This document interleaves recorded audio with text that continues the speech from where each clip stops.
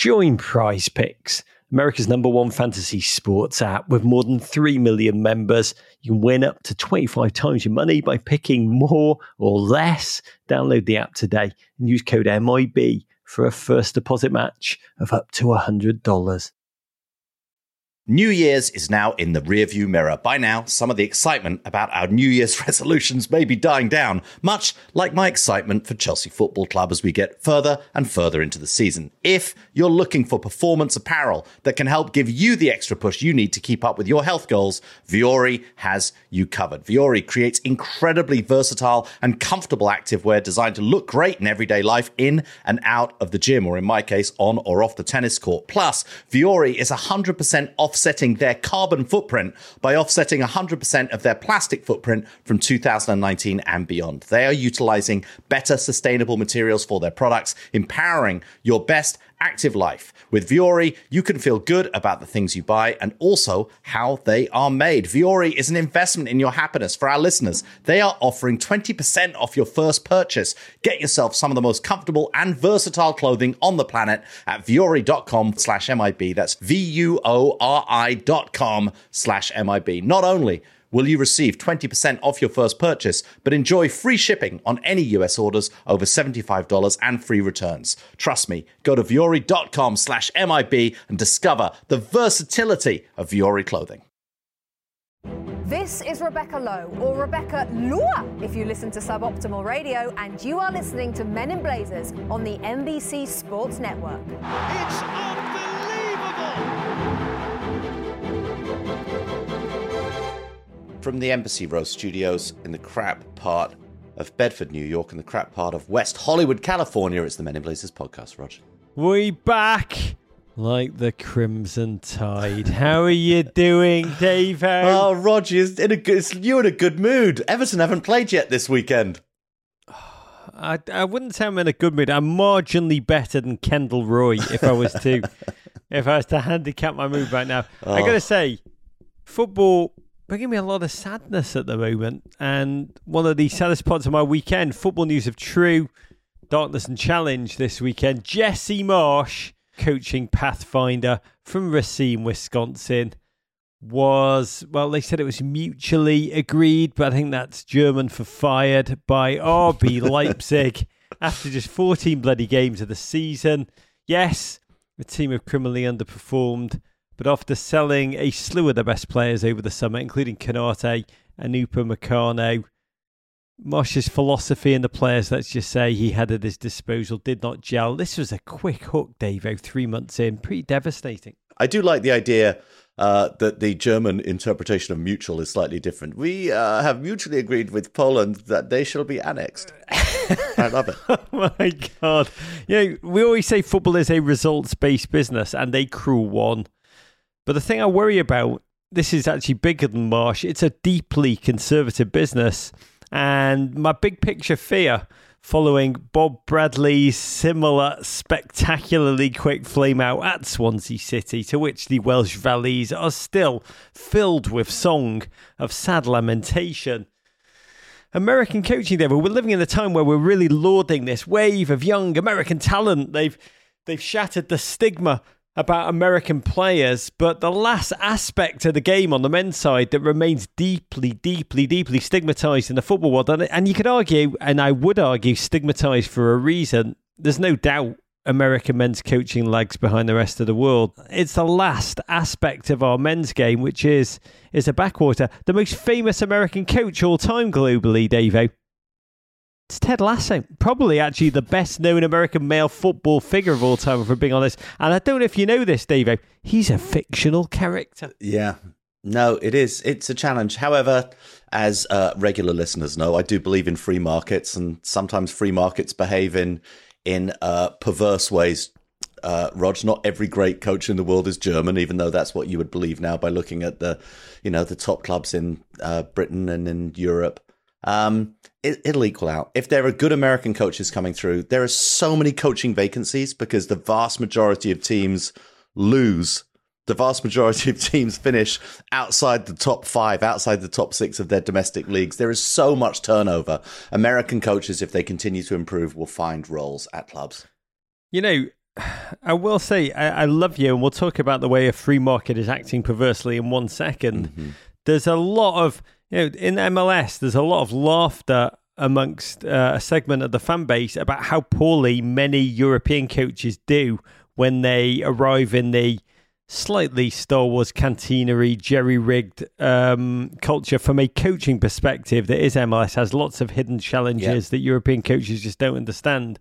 But I will say, without that cross-pollination of ideas, you look at how English coaching has actually improved, because English coaching has been a backwater. Mm-hmm. English coaching has improved because of the cross-pollination with the best ideas from Europe and really beyond Europe, a lot of South American influence too. And without it, England would have remained a coaching backwater. It's what America needs now. And Jesse Marsch, skilled man, proved that at Salzburg. May he rebound hard and fast and go again before long. But when you talk about perverse free market behaviour, Davo, in lovely and slightly surreal news this morning, Chris Armas, last fired by Toronto in MLS, was appointed by Ralph Rangnick as one of his Manchester United assistants this morning. They have one American coaching door closes, Jesse Marsch, and another opens. How many former Long Island Rough Riders players are there in the Premier League, David? Not enough. Not enough. We've always said that.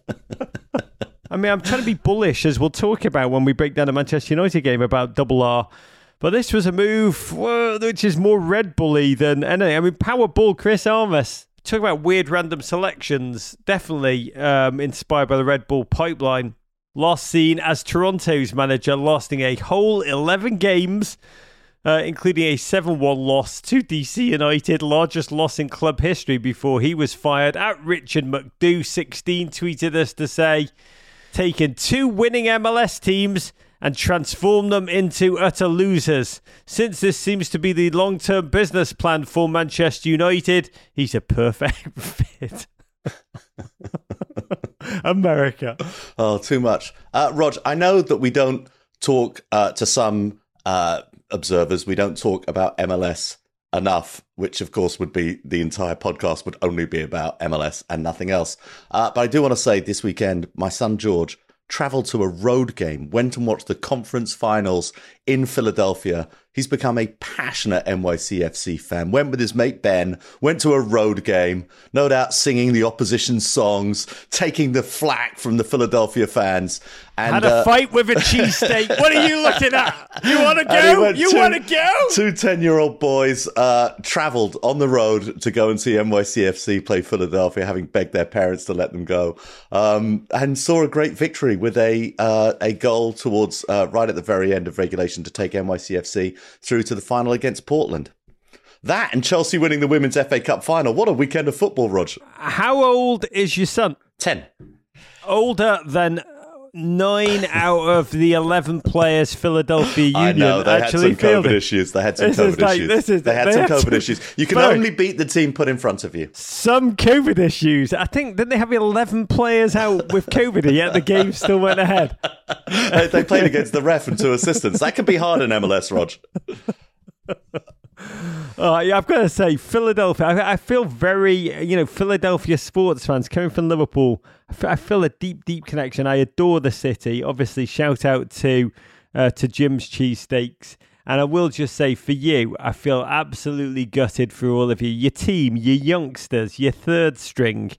Oh, did you absolutely proud. And just the tenacity, the resilience, the wonder, and the surreality of the times we're living in. That all I can say is I feel your pain. We should say, though, NYCFC, Rog, the first time they've reached MLS Cup in their storied history. I think they're probably the first team who play on some rhomboid, trapezoid, non-parallel line field has ever qualified for a domestic final in their own country. Just congratulations. I know it's going to be so weird for them when they play in Portland and they find out that the pitch is actually rectangle. They're going to be like, what is this monstrosity? How can we be expected to play on this? Yeah.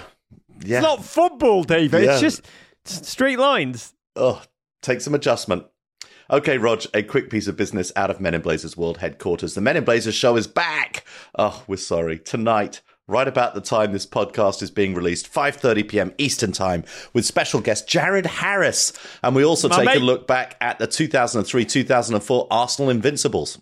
Oh, I do love Jared Harris. Chernobyl fans, God, I know you adore him too. And Arsenal fans, this show is for you. Vieira, Henry, Bergkamp and double the FCC daily allowance of puffer jacket. It's a celebration. We revel in one of the most remarkable seasons of club football ever seen. If you don't catch it on television, find it on Peacock. All of our archive is there. You will not be sorry, unless you're a Spurs fan.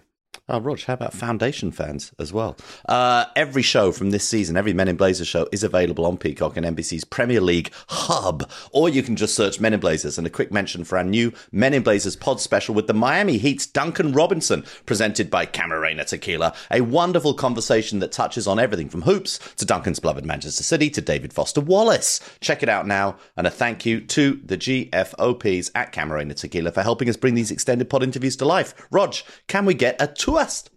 Oh, we certainly can. I want to raise my first third bud of the day to Chelsea Football Club, who won the Women's FA Cup yesterday with a resounding 3-0 win over Arsenal on a day of true historic significance. The final marked 100 years since the Football Association, the English footballing power that be, banned women.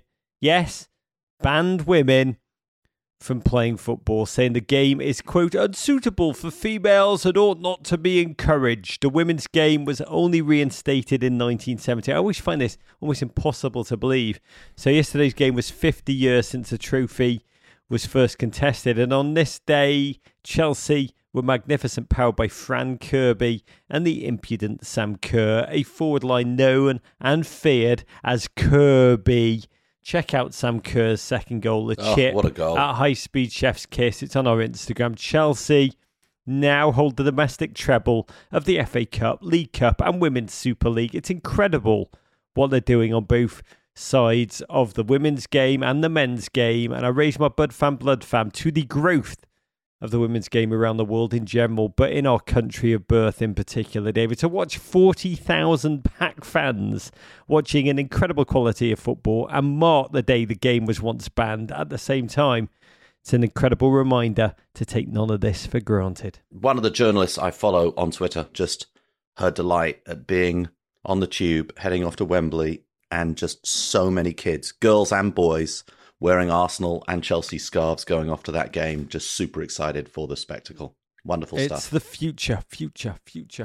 Okay, to the football. Man United 1, Crystal Palace 0. United kick off the Ralf Rangnick era with a scrappy win over the Palace. Evidence of the German's desire to turn his team into, quote, pressing monsters was evident early on, with United attempting to apply the clamps in the Palace half. Despite hitting their daily step count in the first half alone, they wouldn't have anything to show for it until the 77th minute when Fred, yes, Rog, Fred, unleashed a right-footed stonker. Yes, we're talking Fred into the top corner. United win 2 league games in a row for the first time since September. And hail Ralph!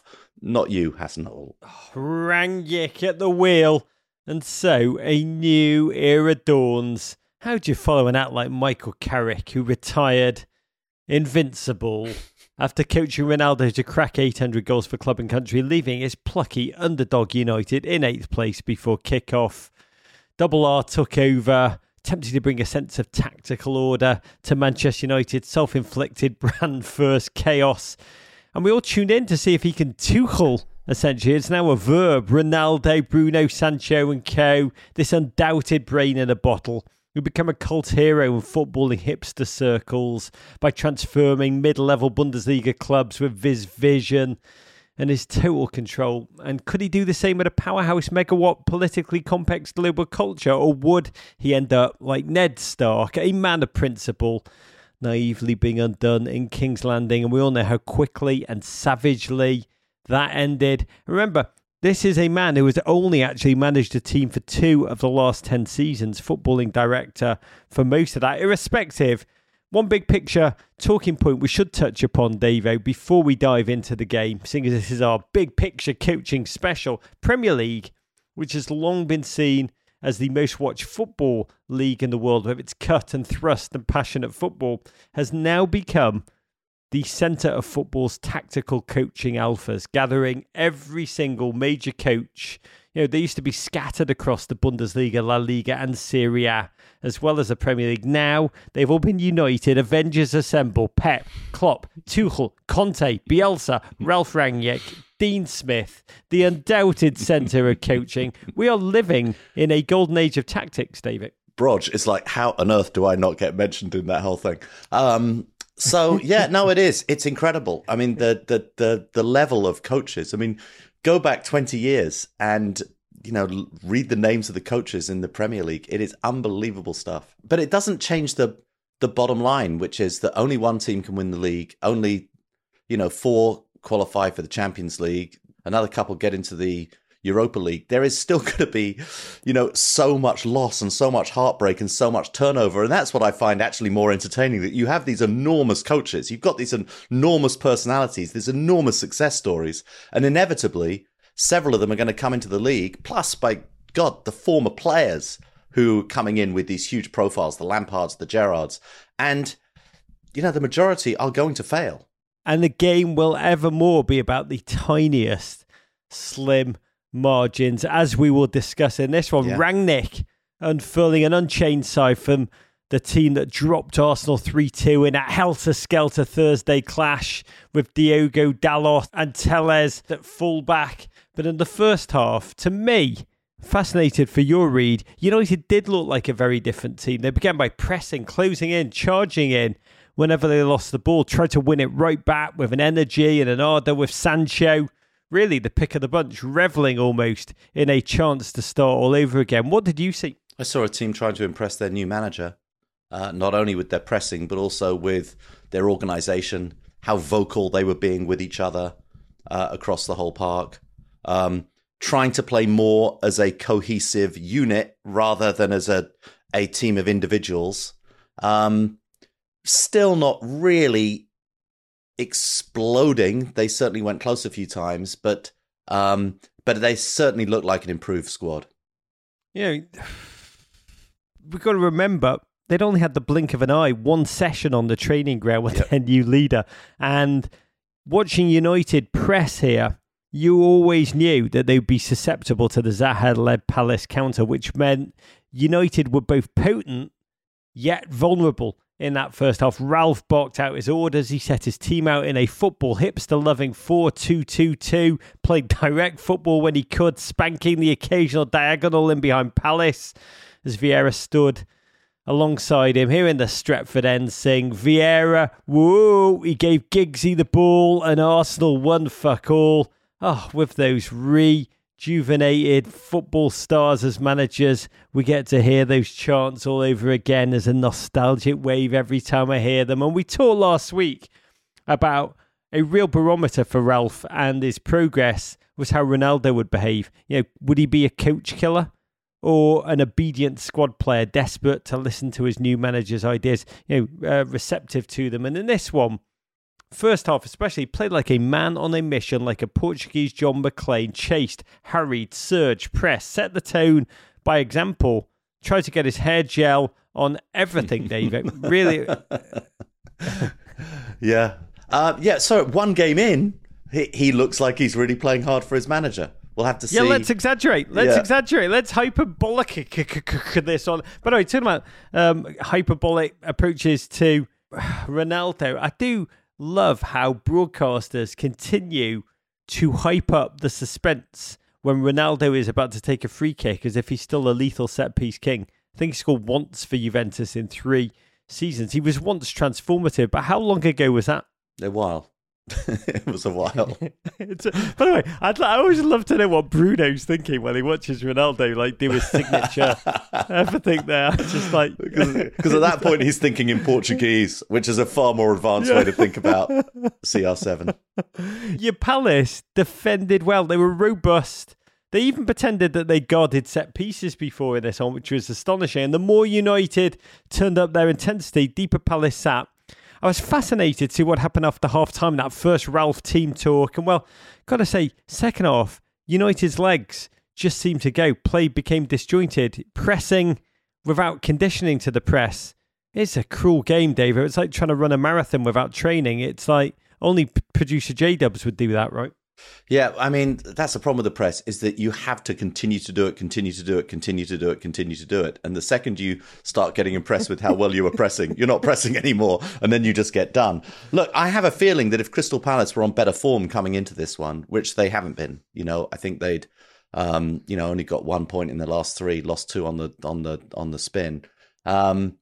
They might have asked more questions of Man United, but I think this was the right team for Rangnick to be playing in his first game at home. Yeah, but as the second half rolled on, United started to look a little more ragged. Old Trafford became quieter, more anxious. I remember Klopp taking over Liverpool. If you were watching back then, you remember it took his squad at least a season to get used to his intensity. Mm-hmm. And United, second half, just 4 completed passes into the Palace penalty area. Double R through on the young legs. Anthony Elanga, 19-year-old Swede, got his first Premier League appearance of the season. And if you dropped an alien down to watch an Ole game and the second half of United, David, as our resident alien expert, a Gareth Bale believer, would that alien have known the difference and spotted one team that were, quote, papering over the cracks and the other as a squad infused with new ideas and forward momentum? Yeah, possibly. Just to clarify, Rog, aliens are just part of my simulation, so I'm not even sure that they're aliens. We're all part of the same... Even aliens have no free will. Yeah, without any doubt, aliens have no free will. And we have no free will other than to either believe in them or not believe in them based on how you were wired during the simulation, Rog. I'm not a human. I'm a number. But, Palace had an incredible moment, 74th minute, after a corner. And Ayew, brother, rolled the ball agonisingly right across the face of United's goal with no final touch. He really should have scored. And if he had, we would be sliding doors a different narrative after this game, wouldn't we? Yeah, it would be, Rangnick's got a lot of work to do to change the nature of this team. He can't do it. They can't even do it against Palace at home. Yeah, without a doubt, it would be different. But that is not the way the simulation was drawn up. Yes, because reprieve, gratitude, wonder, Mason Greenwood with some, it can only be described as either happy feet or Salah-esque. Sometimes I don't know the difference. Twinkle toes in the box as part of the assist. Teeing up who, Davo? Fred. Fred. Yeah. Fred. Yeah. It was of course Fred. It was Fred. Yeah. Who steps up and hits the long-range stonker into the top bins? Fred. Yep, and by the way, it turns out that one we all laughed at when he effed up against Chelsea, that was just Fred calibrating. I mean, this was an exquisitely measured, right-footed chip into the corner with his wrong foot, with his chocolate leg. Audacious. It was. We're Fred's team now, David. I laughed out loud when I saw that on Twitter. Energy. Fred Energy is little dance. He ain't from Dallas, but he's D-Town Boogie. Get on the Fred train, people, right? Get on the Fred train. I mean, look, train. As Fred has pressed further forward, he has started to look like a very different footballer. I mean, we mustn't forget, he is Brazilian. And you remember when we were in Brazil and we would go to the beach down there on Copacabana, yes, holding hands in our swimsuits, and we'd see, just as far as you could see, men playing beach football, volleyball, whatever that game was, and just with insane levels of skill. Any one of them you felt would be better than whoever Brazil were playing up front in that World Cup. It was unbelievable stuff. And Fred is a player of sublime skill. We saw dogs doing keepy uppies on that beach. He honestly could have been playing for bloody Brazil. So to make it into the Brazil squad team out of Brazil with the number of insane footballs, you have to be so bloody good. And the idea that we Davo and Rog have occasionally laughed at Fred and questioned his skill or his ability level to be able to do amazing things with a football. He is Brazilian, Rog. He is wired to score goals like that. The dogs that he's keeping out of the team. By the way, when I say dogs, there's dogs that could do keepy-uppies on the beach on Copacabana. I'm trying to train Martin Scorsese. I do think there's a future for that gentleman. But on one hand, we've got to say Fred, much maligned. He's actually had very effective games over the past month, and he is going to be a true workhorse for Ralph.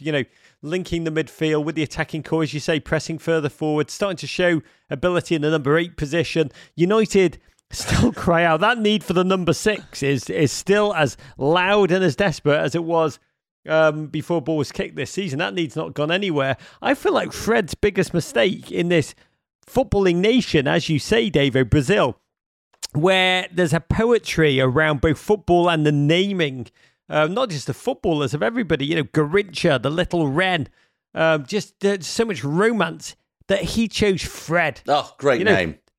Yeah, but Fred. It's United currently being saved by 2 dudes named Ralph and Fred. They sound like Ralph and Fred sound like United's version that they Bert and Ernie. Quickly searching Brazilian footballers named Ralph, because there must be a Ralph somewhere plying his trade in the Austrian third division. The only name worse than Fred for a footballer are the half dozen Brazilian footballers have been cursed to be named Everton, who every time they come on a losing game, I get them. People tweet, of course that team lost. They brought on 2 players named Everton. Oh, wait a minute, Rog, this just in. Ralph, Brazilian soccer player, Ralph Mercado Dias, born 7th of March 1998, commonly known as Ralph, is a Brazilian footballer who plays for Boa Vista on loan from Atletico Mineiro as a midfielder. There you go. Is there a 2 questions. Is there a Brazilian footballer named Benny?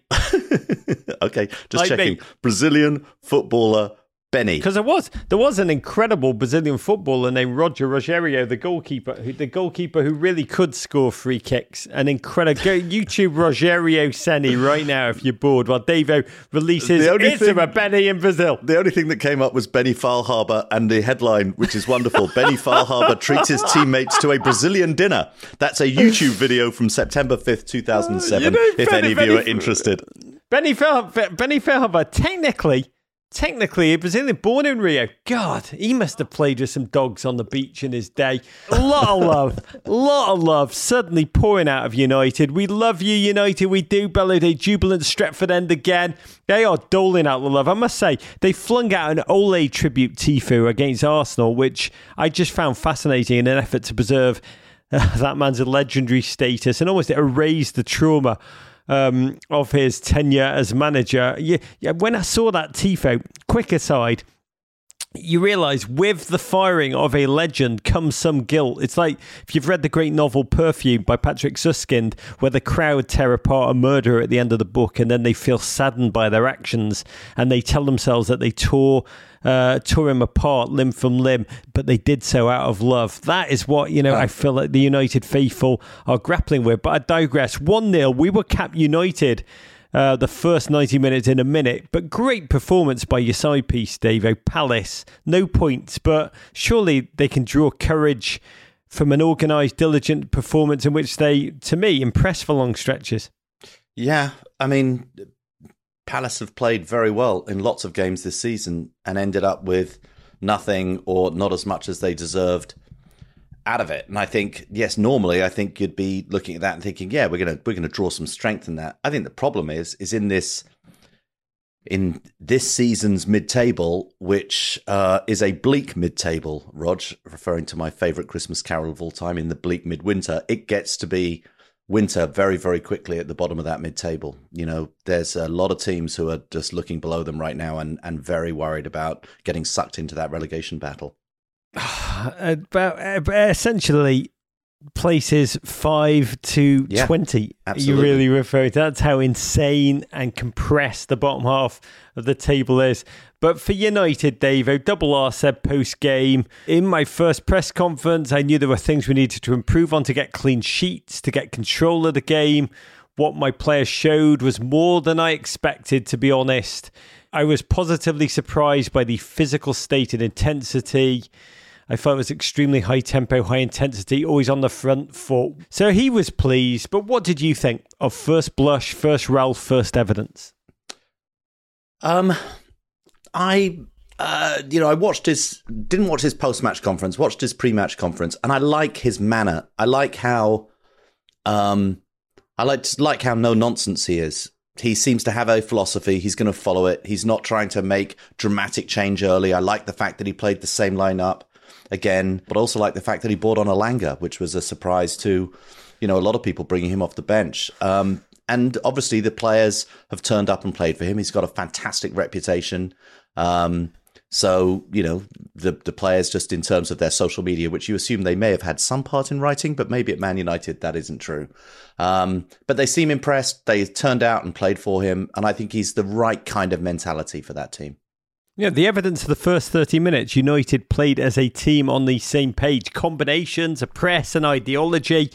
That is huge steps forward. But on the evidence of the next 40 minutes, we learn it's incredibly hard to sustain that intensity, that tempo. Actually needs weeks of pre-season training to condition both the idea into the players, but more importantly, and this is where I'd worry if I was a United fan, the fitness that the whole squad needs. You can do it for one match. Can you do that for half a season? And it's not an old man's game, the pressing game. But I want to be positive. I really do. I feel a joy for the United fans in my life. I sense their joy.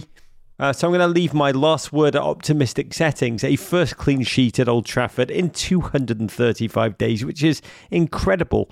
And you got to think, if one training session can turn United into a more cohesive attacking unit, what could a couple of days of Ralph do? And a small detail I don't think has been really discussed enough. Reports that Ralph will receive a $11.3 million bonus if he convinces Dortmund and Norway striker Erling Haaland to sign for Manchester United. That would be a true game changer in the balance of power. Yeah. Okay, Rog, we've got to get to it. Not the best way for me to start off a weekend. West Ham 3, Chelsea 2, the early kickoff on Saturday. The league leaders left holding an L in this Rock'em Sock'em London derby, wearing their black and yellow Pittsburgh Steelers tribute kits. The away side took the lead in the 28th minute when Thiago Silva headed home from a corner. But on 40 minutes, Jorginho's live grenade of a back pass, needless, led to a Edouard Mendy taking down of Jared Bowen, and Manuel Lanzini levelled from the spot. Poor Mendy has never even got close to a penalty. Mason Mount and Bowen then traded goals that Kendall Roy would have approved of, bangers only, but in the 87th minute, with the score tied at 2, Arthur Masuaku unveiled a deflected crotch chasse for the ages, a ball in from the left wing that caught Mendy creeping and won the game for the Irons. Chelsea lose their second of the season, dropped to third. Yeah, hard to believe before kickoff. West Ham, no wins in 3, spluttering into this one. Chelsea also wobbling a little bit. Disappointing performance. Midweek outshot by Watford. Despite that, no starting spot for BigRom.com. And from the off, this was a congested affair in which West Ham were largely happy to leave Chelsea with the ball as they swept around the field like a wave until smacking against West Ham's backline, which was like a muscled harbour wall. Chelsea had barely worked the keeper until the 29th minute. Corner, West Ham, switch off. Thiago Silva, what a unit, Davey. Yeah. Essentially Chelsea, West Ham, West Ham. Yeah, gets to the ball. Yeah, it was a Souček kind of goal. He got up to it, nodded it down into the ground as you're taught as a young kid. It's the hardest thing for the goalkeeper to do, to play it off the bounce. I never really understood that, but as a tennis player. But anyway, nods it into the ground, and, Fabianski doesn't get anywhere near it. Yeah. And then Chelsea blinks. Jorginho putting Mendy under pressure with a back pass that Mendy oddly dawdled over, flapping through Bowen. Up stepped Lanzini, first start of the season, smashed the gift home. A little bit of trash talking to Reece James. No Chelsea clean sheet, 3 games in a row, Davo. What's happening? Yeah, I mean, look, my overall thing on this is that if this were a sort of a one-off loss, you would sort of chalk it up, say, bonkers game, insane game, London derby, this kind of thing happens. But this does come on the heels, as you say, of the midweek performance against Watford that they were very, very lucky to win, and those disappointing drop points against Burnley and against Manchester United. And, these defensive mistakes, the defensive mistakes that haunted Frank Lampard's reign at Chelsea, Rodgers, in the team's DNA, starting to creep in. But we didn't know that at the time, though. They had suddenly, momentarily seemed human, but they quickly reverted to play football ripped from the gods. Ziyech floating a deep cross from the left towards Mason Mount on the edge of the box. Davo, you can describe what happened. I mean, it was a ball most players would have brought down to control. But what followed, all I can say is, there was no Englishman in English history that could do that in up to the 1980s. Yeah, I mean, look, just Mason Mount, I still think the most underrated player in the Premier League, because he's needs just a better name like Fred. Yeah, he's Mason. Just go by one name. It was just superb to hit that first time on the volley, put his laces through it, and beats the keeper at the near post, and lots of non-goalkeepers saying, oh, he doesn't want to get beaten there, he'll be embarrassed about it. But, you have to cover both sides, and he got beaten by just the speed of the ball and just unexpected, it being a volley. It was superb. Off his instep. It was really... By the way, I think English footballers should start doing that, the Fred thing. Just be like, Steve, that's my name. Tony, Wayne, just one name. I'll never make that one name like Jamie. I mean, I hope this catches on. By the way, I made a documentary about goalkeepers for NBC Goalkeeper Union, and that was the one myth that the goalkeepers resented most out of all the side commentators being non-goalkeepers. You rarely have a goalkeeper become a broadcaster. So like myths get written into football commentating, and they're all like, the goalkeeper not wanting to be beaten is near post. That is just like every goalkeeper I interviewed 4 of them, they were like, that is just like utter BS that's just been passed on from one broadcaster, but we don't even think like that. What you said is true. They hate to be beaten at either post. But that is one of the great myths of goalkeeping football, which is perpetrated by the fact that most of co-coms were former strikers. But my God, Mace! Oh, God love you, Mace. That's what we're going to call you from now on. Into the second. West Ham, so moist, so resilient. Jared Bowen, some goal. Am I the only one, Davo, who thinks, because I've been trying to make this stick and it's not been picking up at all. It's really dismal. Am I the only one who thinks that Jared Bowen looks like English Taylor Twellman if we're playing Lucky Like It? Do you know what? I must have ignored you. If you've been trying to make this stick, this is the first time I'm aware of you saying this, so I must have been ignoring you completely. The two of them look, whenever I see him, they look so similar. I expect him to just turn around to the television camera off field might and shout, "What are we doing? What are we even doing?" I mean, is there no Lucky Likey resemblance there? Yeah, there definitely is. There's definitely some. There's definitely some.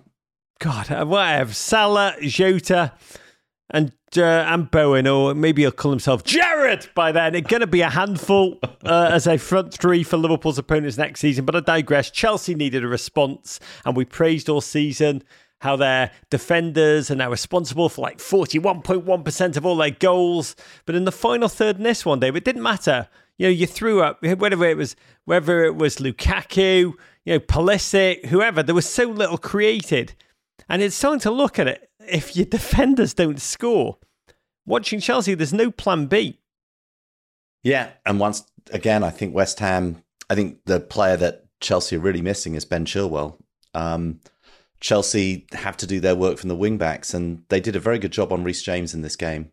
Very good. And when Chelsea can't get that ball down the wings, when they can't get that extra man, and they did, like early in the game, they were all over West Ham. I mean, they should have scored more than one.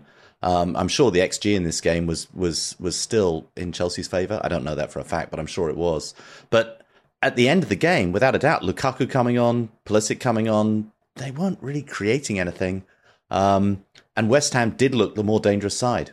Yeah, I mean, you look at Kante, you look at Kovacic, and without both, they couldn't control the game. In fact, Declan Rice really revelled in the opportunity to stick one on the Boyle club who discarded him in this one. There was a magnificent moment where West Ham were forced into a rejig. Zuma limped off. Pablo Fornals came on. Really an uncommonly aggressive substitution for the often overly cagey Moyes late in games. And Moyes sent him on with a note for Declan Rice, which, let's just call him Declan, read, then tucked straight into his undies. What do you think that note said? I have no idea, but they seem to have a terrible difficulty reading David Moyes' handwriting. Yeah. God, that's so... God, I think it probably said, tuck this note into your undies, is probably what it said. Oh, no, I would love to know what Moisey is writing to just the incredible Declan, who was just everywhere, doing everything in this game. But maybe it just said, feed Masuaku and he will score, Davo, because whatever Moyes wrote, what happened? How do you understand it? How do you understand it against Mendy? Cross or shot, Davo? Was it an all-time Shas? No, it was a freak goal, and it was a deflection. Came off Ruben Loftus-Cheek's foot, and therefore just...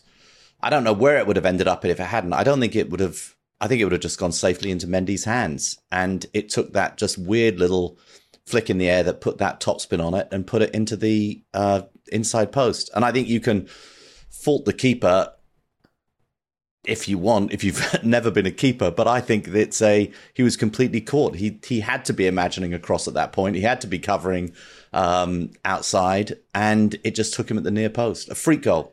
I kind of say Mendy had an aggressive starting position from which he never recovered. He did see the ball late and then moved at the speed of Pickford. And Chelsea, I think, how many goals have they conceded all season? Was it like 6? Yeah, 3 in this game. Let's just say Mendy had a game that will be filed under C for complacent. Delirium, like Alabama, beating Georgia, but with bubbles. And a massive win for David Moyes. We've talked about this a lot over the years, a lot this season even. He's had moral victory losses against one Big Six team after another. But here, tenacious, really a tenacious collective in the image of their manager, found a magnificent way to win despite losing their entire first choice back four. That's what's incredible about this performance by the final whistle. And what did you see? They've beaten Liverpool and Tottenham at home this season. But to me, this was a true signature victory for West Ham. It's also massive because West Ham had dipped a little bit in form since their phenomenal start. And, this shows real resilience. I mean, London derbies do have their own, you talk a lot about derbies having their own ecosystem. London derbies are just these teams, wherever they are in the table, whatever's going on, the London teams, and there are so many of them in the Premier League, go at each other, even the teams out of London. Brighton Crystal Palace games are just, they've got an edge to them. So you've got to throw the form book out of the window a little bit when these teams play each other. But impressive from David Moyes. West Ham are a team you just love to watch right now. They play with such aggression. Mikel Antonio is just a wonder to watch. He just torments, out-muscles. There's one point in this game, he pushed Callum Hudson-Odoi about 15 yards with just a tiny drop of the shoulder. It was just amazing to watch. They are such a singular team, West Ham, in the same way that passenger last week on the Delta flight from Syracuse to Atlanta who refused to stop breastfeeding her hairless cat. I just love that story. And I thought, that's West Ham. They just keep doing their thing. But Chelsea, Tuchel spent the whole game angrily swatting bubbles. My defence is kaput. A potential fleeting 5-point lead at the top of the table. Just a chance to have that frittered away. And when your defence doesn't score, you falter. But when that defence has a glitch in the matrix, Davo, it's lights out. We talked about missing Kante and Kova. Tuchel said post-game, no idea when Kante will return from knee injury. Kova out at least a month. Jorginho playing with hip pain. Saul has been a bust. Chilwell missing. Romelu not fit yet. I mean, how worried are you? Are you like, good winnable run of games coming up? Timo Pulisic, Ross Barkley, Cho, Ruben Loftus-Cheek, time for you to step up? Yeah, man, a little bit. I mean, and because I am petty and still bitter, I suppose that there's part of me that sees, a realistic interpretation of Tuchel and Chelsea, rather than his constant beatification, I see it as inevitable. I said at the beginning of the season, I don't think they're as good as Liverpool and City, and I think City is still the best team in football. The defensive lapses that happened under Lampard, these players are still going to make those kind of mistakes. Jorginho has certainly gone a little backwards this season, both for his country and for his club. I don't know. I sort of feel like now we've got to see, Tuchel, some of the polish has worn off, and now I think we're going to really see, what he's made of. These are going to be a few tough weeks for him over the Christmas period. It's got to crack the Romelu Lukaku tactical problem up top and get him the service that he needs to, be the cheat code he was meant to be when he arrived. But at the end of the day, to lay this all on Chelsea, I think it's to do West Ham a great disservice. Their team was organised, disciplined, was relentless. And on this day, God, West Ham fans, you deserve your joy. Wolves 0. Liverpool 1. Heroic defending from Bruno Lage's men, including Connor taking one right in the Codys from Diogo Jota's point-blank shot. But in the dying embers, a man you may have heard of, Rog, substitute Divock Origi, found a crease in the Wolves' defence and smashed one past Jose Sarr to scoop the points for the visitors, who move up to second place. At least you'll have Wolves fans to keep you company at your Origi support group meetings now, Rog. Yeah, but with Barca fans and Spurs fans, come join us, Wolves fans. We all still meet in a church basement to anonymously discuss our traumas. But I digress. This game, Liverpool win and go temporarily top. Those were the stakes for the Diogo Jota Memorial Derby. And Wolves compact seem less interested in winning it. Shots on goal. Shots of any kind were really not their thing, but they worked so hard to smother Liverpool. Jota, who had the winner in this fixture last season, missed a couple of chances as a series of valiant last-ditch tackles kept Salah off the board. In the second half, Liverpool really became Liverpool in name only. It became a fairly physical, robust game of just a feisty game, mesmerising shots that Liverpool normally smashed home. They hesitated, final balls just off. There was that amazing moment you talked about in the introduction where Wolves goalkeeper Sarr whiffed at a clearance, let Jota trundle in unguarded on net. Two defenders charged separately back, and Diogo had to choose whether to score an open goal or smash a shot at Cody's down belows, and Dave chose the violence. chose the latter. What? There must be some backstory to that, amazing. Surely. Yeah, some Connor Cody beef. At B Anodines tweeted us to say, Diogo Jota looks just like the guy who sold you dime bags in college and was really into Shed 7. By the end, Wolves' magnificent rearguard, but Origi had come on a sub in the 68th minute for only his third appearance of the season. And whenever he comes on, Davo, I always want to tweet out a warning. Watch out for that man. He will destroy you. And so it bloody proved to be in the most agonising fashion. 94th minute. Yeah, 4th minute into 5 of added time. Was it Virgil van Dijk who played that long ball through? Yeah, beautiful ball. Doesn't get enough credit for that, his passing. Amazing ball down the flank to Salah, who'd been quiet in the entire game by his standards.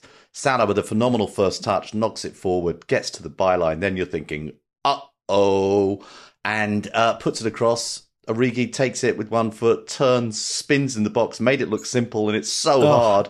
Created space for himself and knocks it in with his left foot. Beautiful goal. You knew he was going to score as he pivoted, right? And then I got PTSD from that moment. I just dread him. I fear him. I run from him. I mean, Origi, why always me? Davo, titles are won in ballad-worthy moments like that, right? I mean, if this was ancient Greece, Homer, another great one-named Brazilian footballer from the Greek era, would have written, there is the heat of love, the pulsing rush of longing, the lover's whisper, irresistible magic to make the sanest man go mad. Yeah, maybe the Liverpool bench got the sense of that. They cleared, there seemed to be 45 Liverpool assistants at that point on the field, hugging Klopp, all around. The kind of celebration at an away ground that if anybody did that against Liverpool at at Anfield, Klopp would have talked about the disrespect to the fans and to the Liverpool legend and all that kind of stuff. But they celebrated wildly on the sideline. Maybe they knew that this was a huge moment, potential title-winning moment for the club. Yeah, Klopp said post-game, Origi was, quote, a legend. People will write books about him, was what he said. And what's fascinating about Origi, well, lots actually, he's 26 years of age. Most players would have stropped off to find regular football by now, regular minutes.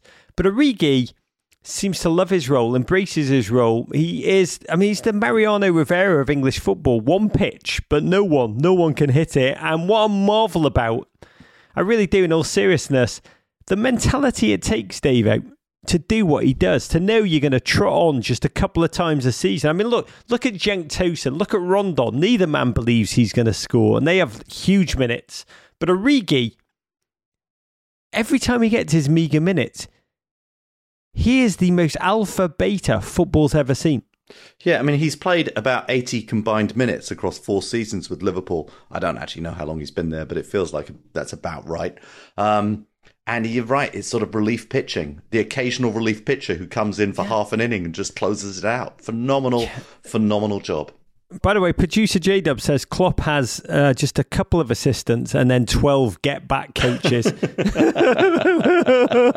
GFOP at GBio00 tweeted, football is really just 90 minutes of trying to position Origi to heave a flaming projectile into your village.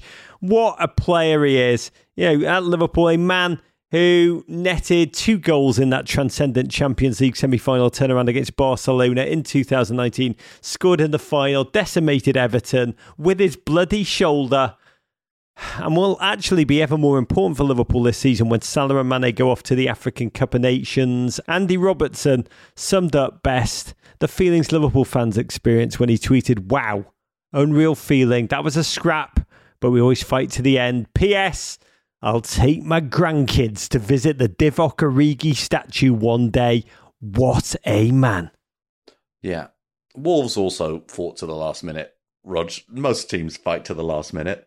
And Wolves, just once again, this is a team that we haven't spoken about enough, have played such good football this season and must feel very hard done by with that result. Watford 1, Manchester City 3. This was the performance of the weekend. The Premier League managerial equivalent of Tony visiting Uncle Junior goes exactly as you would expect. An early Raz header and 2 terrific goals from the red-hot Bernardo had this one out of reach by the time Cucho Hernandez followed up his own rebound with a putback dunk on 74 minutes. City go top, and they looked just frighteningly good here, Roger.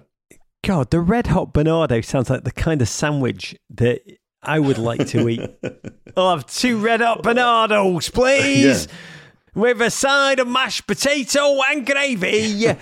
Chelsea's loss handed City an opportunity to go top of the table. They didn't need a second chance. They took less than 4 minutes to take the lead against a team they pumped in goals against. 30 wins in 13 games. I think 50 goals scored in the process. Helped the Watford. Neither wanted to either touch the ball nor mark a man. A reborn, locked and loaded fellow Clark Wallaby aficionado Raz Sterling was gifted the owner Davo. That'll be a red hot Bernardo with Raz sauce. Yeah. We talk about Chelsea defenders scoring all those goals and coming out of nowhere. With Man City, it's the midfielders. There's this surplus of midfielders and sort of attacking midfielders who they seem to find 1 or 2 in form at all points who can just keep coming at you and scoring against you at will. It's true. Red hot Bernardo, Foden, Gundogan took turns to charge at Watford. They really did. It was like watching. I always wish I'd been able to see Mingus, Miles Davis, Charlie Parker, play together. And I never will, but watching those 3 just play midfield, taking turns to rip off one solo after another. I mean, credit Backman, who kept Watford close for 30 minutes, but his heroics couldn't keep City at bay single-handedly. Even he had to cede twice too. Bernardo Silva, now a contractual obliged goal. What a season he's having. Almost Mo Salah-esque. 7 goals now. Audible gasps, shouted Arlo. Audible gasps! After that third strike. Shimmy, shimmy, yash, shimmy, yam, shimmy, yay. It was incredible. Give him the mic so I can take it away. What a goal. Yeah. No, I mean, he's occasionally Messi-like in his ability, the sort of the movement changes, the speed of foot, the speed of thought. Does Messi have a sandwich named after him, like a Red Hot banana? I don't think so, Michael. I don't think so. I don't think so, Michael. No. One slight blemish. Jack Grealish, first start since October, playing a false nine for 68 minutes. It was very City Grealish, some lovely touches, craft, guile, but no end product. Just 2 goals, 3 assists in his first 17 appearances. You can see he's straining for a goal. Couldn't summon one. And on a lovelier note, a more menacing note for City's rivals, De Bruyne, also back as a substitute. What a weekend. What a performance. Performance of the weekend for City. Now, if you just check the odds makers, the odds on Man City winning the title shortening all the time. Okay, Tottenham 3, Norwich 0. Spurs make light work of a Norwich team playing in what may be the only colour scheme more offensive than their yellow and green. The highlight, a 10th minute cheat code goal from Lucas Moura. Wow, what a finish. Some Davinson Sanchez corner scraps and a late Sonny strike sealed the deal. Spurs win their 3rd on the bounce and move into 5th place. Against Dean Smith's reborn yellow and orange Norwich juggernaut, the Antonio Conte revolution continues. 3 Premier League wins in a row, powered by on loan Canary Oliver Skipp, who was magnificent in this one, and Sonny. Sonny is like a Korean Magnus Carlsen. And with the wing backs now pushing up to give Spurs width, they are up to 5th, Davo, with a game in hand. That first goal, Lucas Moura. Just what a stealth thing of wonder. Just the balance, the control. It was like watching ballet meets football coupled with a murderous finish. Yeah, I mean, he has really stepped up. With Harry Kane's dip in form, Lucas Moura has been their best player this season. Sonny's been a little bit off the boil as well. And just a fantastic goal, a goal that Spurs fans will be remembering and rejoicing over for years.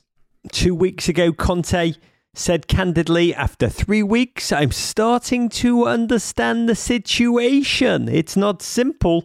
At this moment, the level at Tottenham is not so high. But I've got to say, since then, even with a glut of injuries, his ideas, his demands, his level of excellence, bar Harry Kane goals, I mean, the difference is palpable, right, Dave? I mean, I do love it because I think the world is a better place when Spurs are making a fist of it.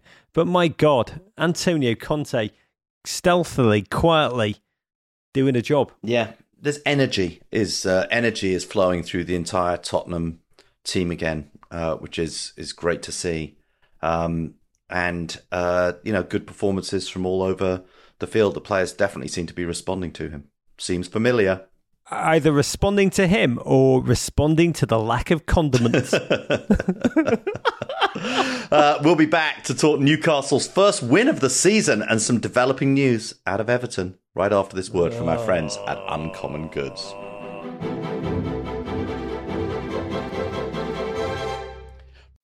Men in Blazers, we like to believe more is more when it comes to football, unless Everton are playing, in which case, less is always more. But one thing you can do to enhance even the Everton watching experience is to visit the GFOPs at Prize Picks. They're America's #1 fantasy sports app. Test your skills on Prize Picks this season. It's the most exciting way to play daily fantasy sports. If you've got the skills, you can turn $10 into $250 with just a few tappity taps, mostly just picking what categories you want Everton players to disappoint you in and smashing the less. The thing I love about Prize Picks is how simple it is to use. They're now offering Apple Pay for quick and easy deposits into your account this soccer season. No more ferreting around in your wallet for that security code on your credit card that the computer never saves. Download the app today. Use code MIB for a first deposit match of up to $100. That's promo code MIB. Prize Picks. Pick more, pick less. It's that easy. It's Rog here to tell you about a product that I simply adore. It's been a long-time staple in the Bennett refrigerator. Stoke cold brew coffee, always bold, always smooth. Yes, that is the very same Stoke as in the mighty Wrexham fortress known as the Stoke Kairas or the Stoke Racecourse, Wrexham AFC's home. They support it, they support football, which is just one great reason to love this coffee. It is my go-to enjoy during the football calendar. Essentially, the opposite of Everton. And you can check out their full lineup of 48-ounce cold brew products, something for everybody, from light to dark roast to seasonal favourites in a refrigerated multi-serve format. I tell you this, as someone whose blood type is now officially Stoke Espresso Blend, have the coffee house experience in the comfort of your own home, and do it now. Stoke Cold Brew Coffee. And be sure to follow Wrexham AFC. Big love to all at Stoke. Courage.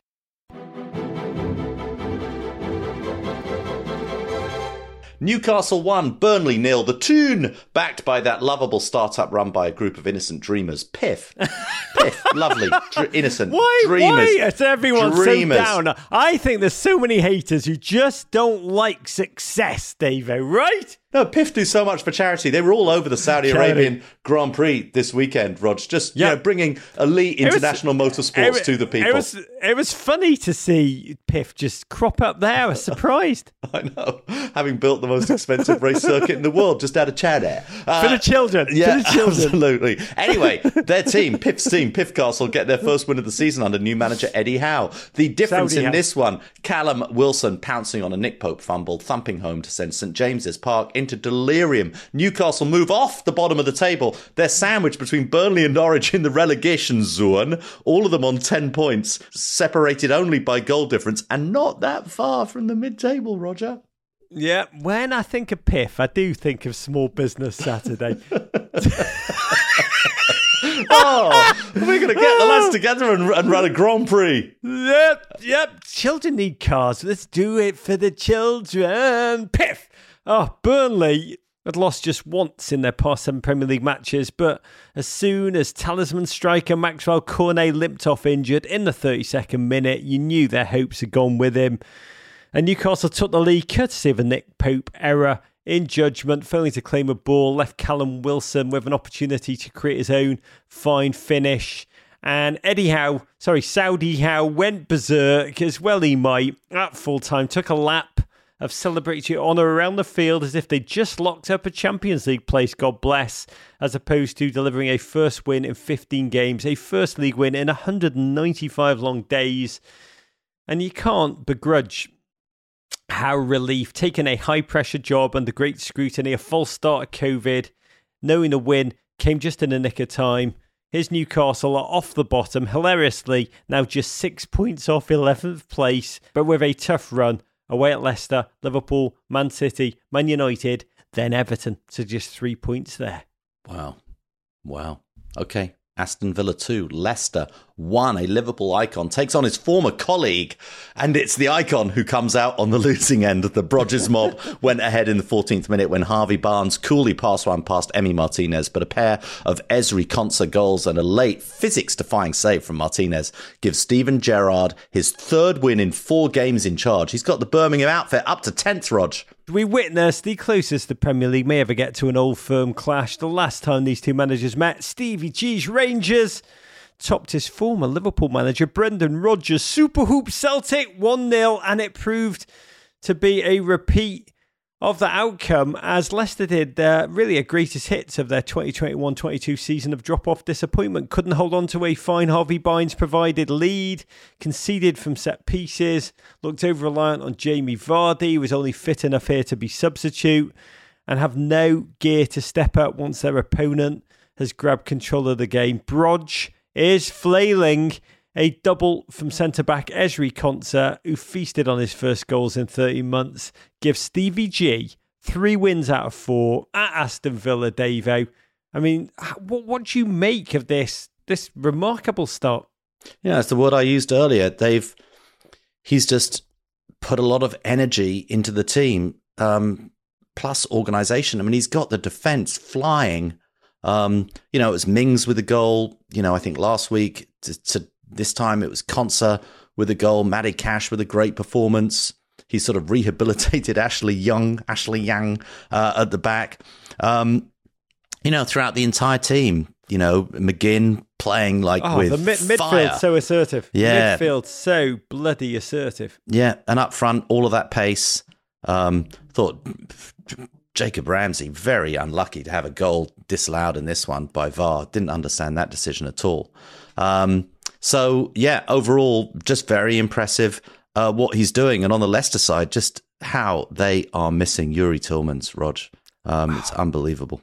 When I've interviewed Stevie G many, many times. First time I interviewed him was at Anfield, and I read him a paragraph from his autobiography, which he'd written really early in his career. And he had this great line about, when the opponent has the ball, I just want to destroy them. It makes me physically sick, angry. And I read it to him, and he didn't even blink. He just said, yeah. And that's how his Aston Villa are now playing. He's clearly, I believe, just given John McGinn the first edition of Stevie G's autobiography, because that midfield, that's the biggest difference between Stevie G's Villa, Dean Smith's Aston Villa. Yes, they look a little bit open at the back in the first half. They improve in the second. God love you, wild man John McGinn. But they will be salivating at the opportunity to go to Anfield, for Stevie G to be welcomed by the Kop and then soundly thrashed next weekend. Yeah, we will see. Leeds 2, Brentford 2. A cracking game of football at Elland Road. And in the 95th minute, with the Bees leading 2-1, it was that man, Patrick Bamford, who had come on as a sub to make his first appearance since being injured in mid-September. He steered home some box slop. I think it came off his knee to rescue a point for Bielsa's boys. Brentford now in 12th place, Leeds in 16th. Yeah, I mean, amazing. We've talked about Leeds' injuries, been the story of their season. They lost both Liam Cooper and Calvin Phillips in this one. But my God, Patrick Bamford scoring off his knee with Ayling also just back. God, it was beautiful to see. Q Sports bra scenes. Leeds now face a brutal gauntlet. Chelsea, City, Arsenal, Liverpool. They needed that result. And an interesting piece of news, which is filtering around, the investment arm of the San Francisco 49ers has a deal in place to buy Leeds United for more than $530 million by January 2024, which is amazing. Kaepernick to Leeds, David. Southampton won, Brighton won, a point apiece in this South Coast clash. It was the Saints who struck first through a silky piece of Slough-born Albanian skill from Armando Broja. But with almost the last kick of the ball, Brighton, who were down to 10 men after Leandro Trossard went off injured, they'd already used all their subs. They found a way through via Neil Maupay. He rescued a late draw for the goals for the second time in 3 days. Brighton in 9th place, Southampton in 15th. Yeah, Brighton and bearded Graham Potter, Hove Albion, one of the most resilient teams in British football. Southampton actually the team most willing to relinquish a lead. So perhaps it was no surprise when Neil Maupay, who after all had scored an 89th minute equaliser at West Ham midweek, then did it again with a 98th minute equaliser in this one. I do love Graham Potter. He dispenses life truths that transcend football in every interview he ever gives. A lovely one in The Guardian this week where he said, football is a lot like life. Sometimes you can't see the next good thing and something comes and lifts you up. And just when you think you've got it sorted, there's a kick in the backside coming your way. God bless you, Graham Potter. Roger, we are podding before Everton versus Arsenal this evening, but there is some news for a reason out of your club we should discuss. Late last night, the club issued a statement that Marcel Brands is out as director of football after it had been widely rumoured across the press. What is the story, Morning Glory? Yes, something had to give for this team in free fall on the field since I recommended Tommy Vitor become a Blue. It has just been heart of darkness. We are a hot mess in almost every facet right now. There was actually a rumour at the end of the week that the board were in emergency meeting mode. And I will say the Bennett family WhatsApp group became incoming, full of my brother. My brother tweets every single, you know, there's like 1,000 fake news sites that just fabricate news. My brother treats them as like seriously as he does the BBC. And so it's all like, Benitez about to get the boot, emergency board meeting, Rafa gone. I mean, just like my poor daughter is just like absolutely wrecked emotionally by my brother just pounding away. Things like footballnewsnewz.com is what he tweets us. Instead, it was director of football Marcel Brands who was flung through the moon door, even though he was really director of football, often in name only, regularly overridden by the owner Moshiri, who runs the club. He's got a shadow cabinet of his mates in London, and he's built this carefully recruited football staff in Liverpool, but he rarely listens to them. And I think the core of the club's problem is that we've got an owner who is willing to put in a ton of money, $500 million, but is having a bit of a laugh while doing so. Everton are kind of like his hobby. He's like a poor man's Jerry Jones. Brands has brought in, when he's left on his own, he brings in Ben Godfrey, Lucas Digne, Decore. But Rafa Benitez loves to handle transfers himself, will play politics to get that control. I think Rafa really undermined him. Brands had just signed a 3-year extension in April. Amazing. Which shows what a hot mess of a club we are. We've got to now slash out of control wages, get financial fair play under control while going backwards on the field, not won a game since beating Norwich September 25th. And to cap it all, this afternoon against Arsenal, Everton fan groups will walk out, Davo, during the 27th minute of the game to mark 27 long agonising years since we last won a trophy. I want to know, how much of a mess do we seem from the outside to you, Davo? Because I am filled with fear. Yeah, it does seem like a mess. Without that amazing start to the season, Roger, I mean, where would Everton be? It feels like, in some ways, I'm not saying it's a cop-out to get rid of Brands, but it's almost a little face-saving for the club. They're firing the most anonymous member of their team. He's not exactly the brand face, excuse the pun, of Everton. They get rid of him. Obviously, this is political. Tim Howard made this point on the broadcast that this is going to give more control to Rafa Benitez. I think there are a lot of fans, clearly, who want Benitez out of the club as well. But Everton are going to have to turn it around quickly, or that's going to be the next. That's going to be the next inevitable result. How do you rebound from your heaviest home defeat in a derby for 39 years and going 8 matches without a win by getting slapped by Arsenal in the Battle of Bastards this afternoon? I am filled with dread, listeners, but I did love this. At a Winehouse One tweet, still surprises a rivalry between Liverpool and Everton fans when they're united by their mutual dislike of Everton. Rog, can we get one final toast with that exclamation point in a bottle of Jägermeister to bring us home?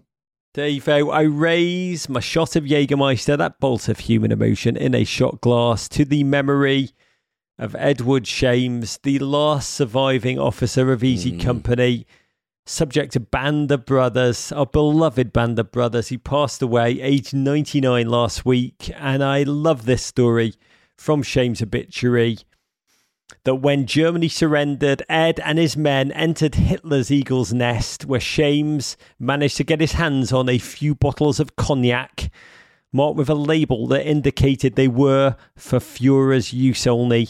Later, he would use that cognac to toast his oldest son's bar mitzvah, and I found this so profoundly moving and deeply beautiful.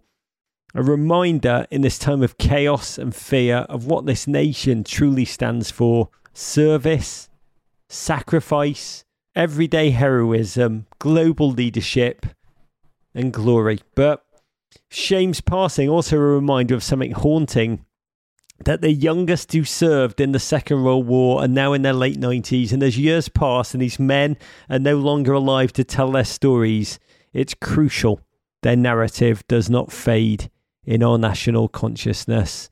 I raise this shot to Shames' memory, Davo, and to the memory of all who served. Watch Band of Brothers now if you can, with your family of all ages, multi-generation. Let's engage and tell this story. Courage. Absolutely. And listen to your companion podcast, Rog. Fantastic job. Here. Okay, you can follow us on Twitter at Men in Blazers, at Embassy Davies, at Rog Bennett, on Instagram at Men in Blazers, at Embassy Davies. We are on Facebook, the Men in Blazers, and you can always send your ravens to the crap part of Soho. Email us at meninblazers@gmail.com. Venderpunk, Rog. War Pig! Was that a Rabona? I like snacks. Balds win. Take that, Gloria. Balds lose. To Tweed. Abricado, rock on, mate. Kung Fu Fight America. Love you, Davo. Love you, Rog. I'm off to get myself a red hot Bernardo with a side of Raz. Hey, Prime members. You can listen to Men in Blazers ad-free on Amazon Music. Download the Amazon Music app today. Or you can listen ad-free with Wondery Plus in Apple Podcasts. Before you go, tell us about yourself by completing a short survey at wondery.com/survey. Okay, so if you had a time machine, how far in time would you need to go back to be a dominant basketball player of that era? I need to go to when Bob Cousy was playing. Back in the plumber days? 27-year-old Shea would give Bob Cousy the fucking business. He's not guarding me. Hi, I'm Jason Concepcion. And I'm Shea Serrano. And we are back. We have a new podcast from Wondery. It's called Six Trophies. Woo! And it's the best. Each week, Shea and I are combing through all of the NBA storylines, finding the best, most interesting, most compelling ones, and then handing out 6 pop culture-themed trophies for 6 basketball-related activities. Trophies like the Dominic Toretto I Live My Life a Quarter Mile at a Time trophy, which is given to someone who made a short-term decision with no regard for future consequence. Or the Christopher Nolan Tenet trophy, which is given to someone who did something that we didn't understand. Catalina Wine Mixer trophy. Ooh, the Lauryn Hill You Might Win Some, But You Just Lost One trophy. Follow 6 Trophies on the Wondery app or wherever you get your podcasts. You can listen to 6 Trophies ad-free right now by joining Wondery Plus.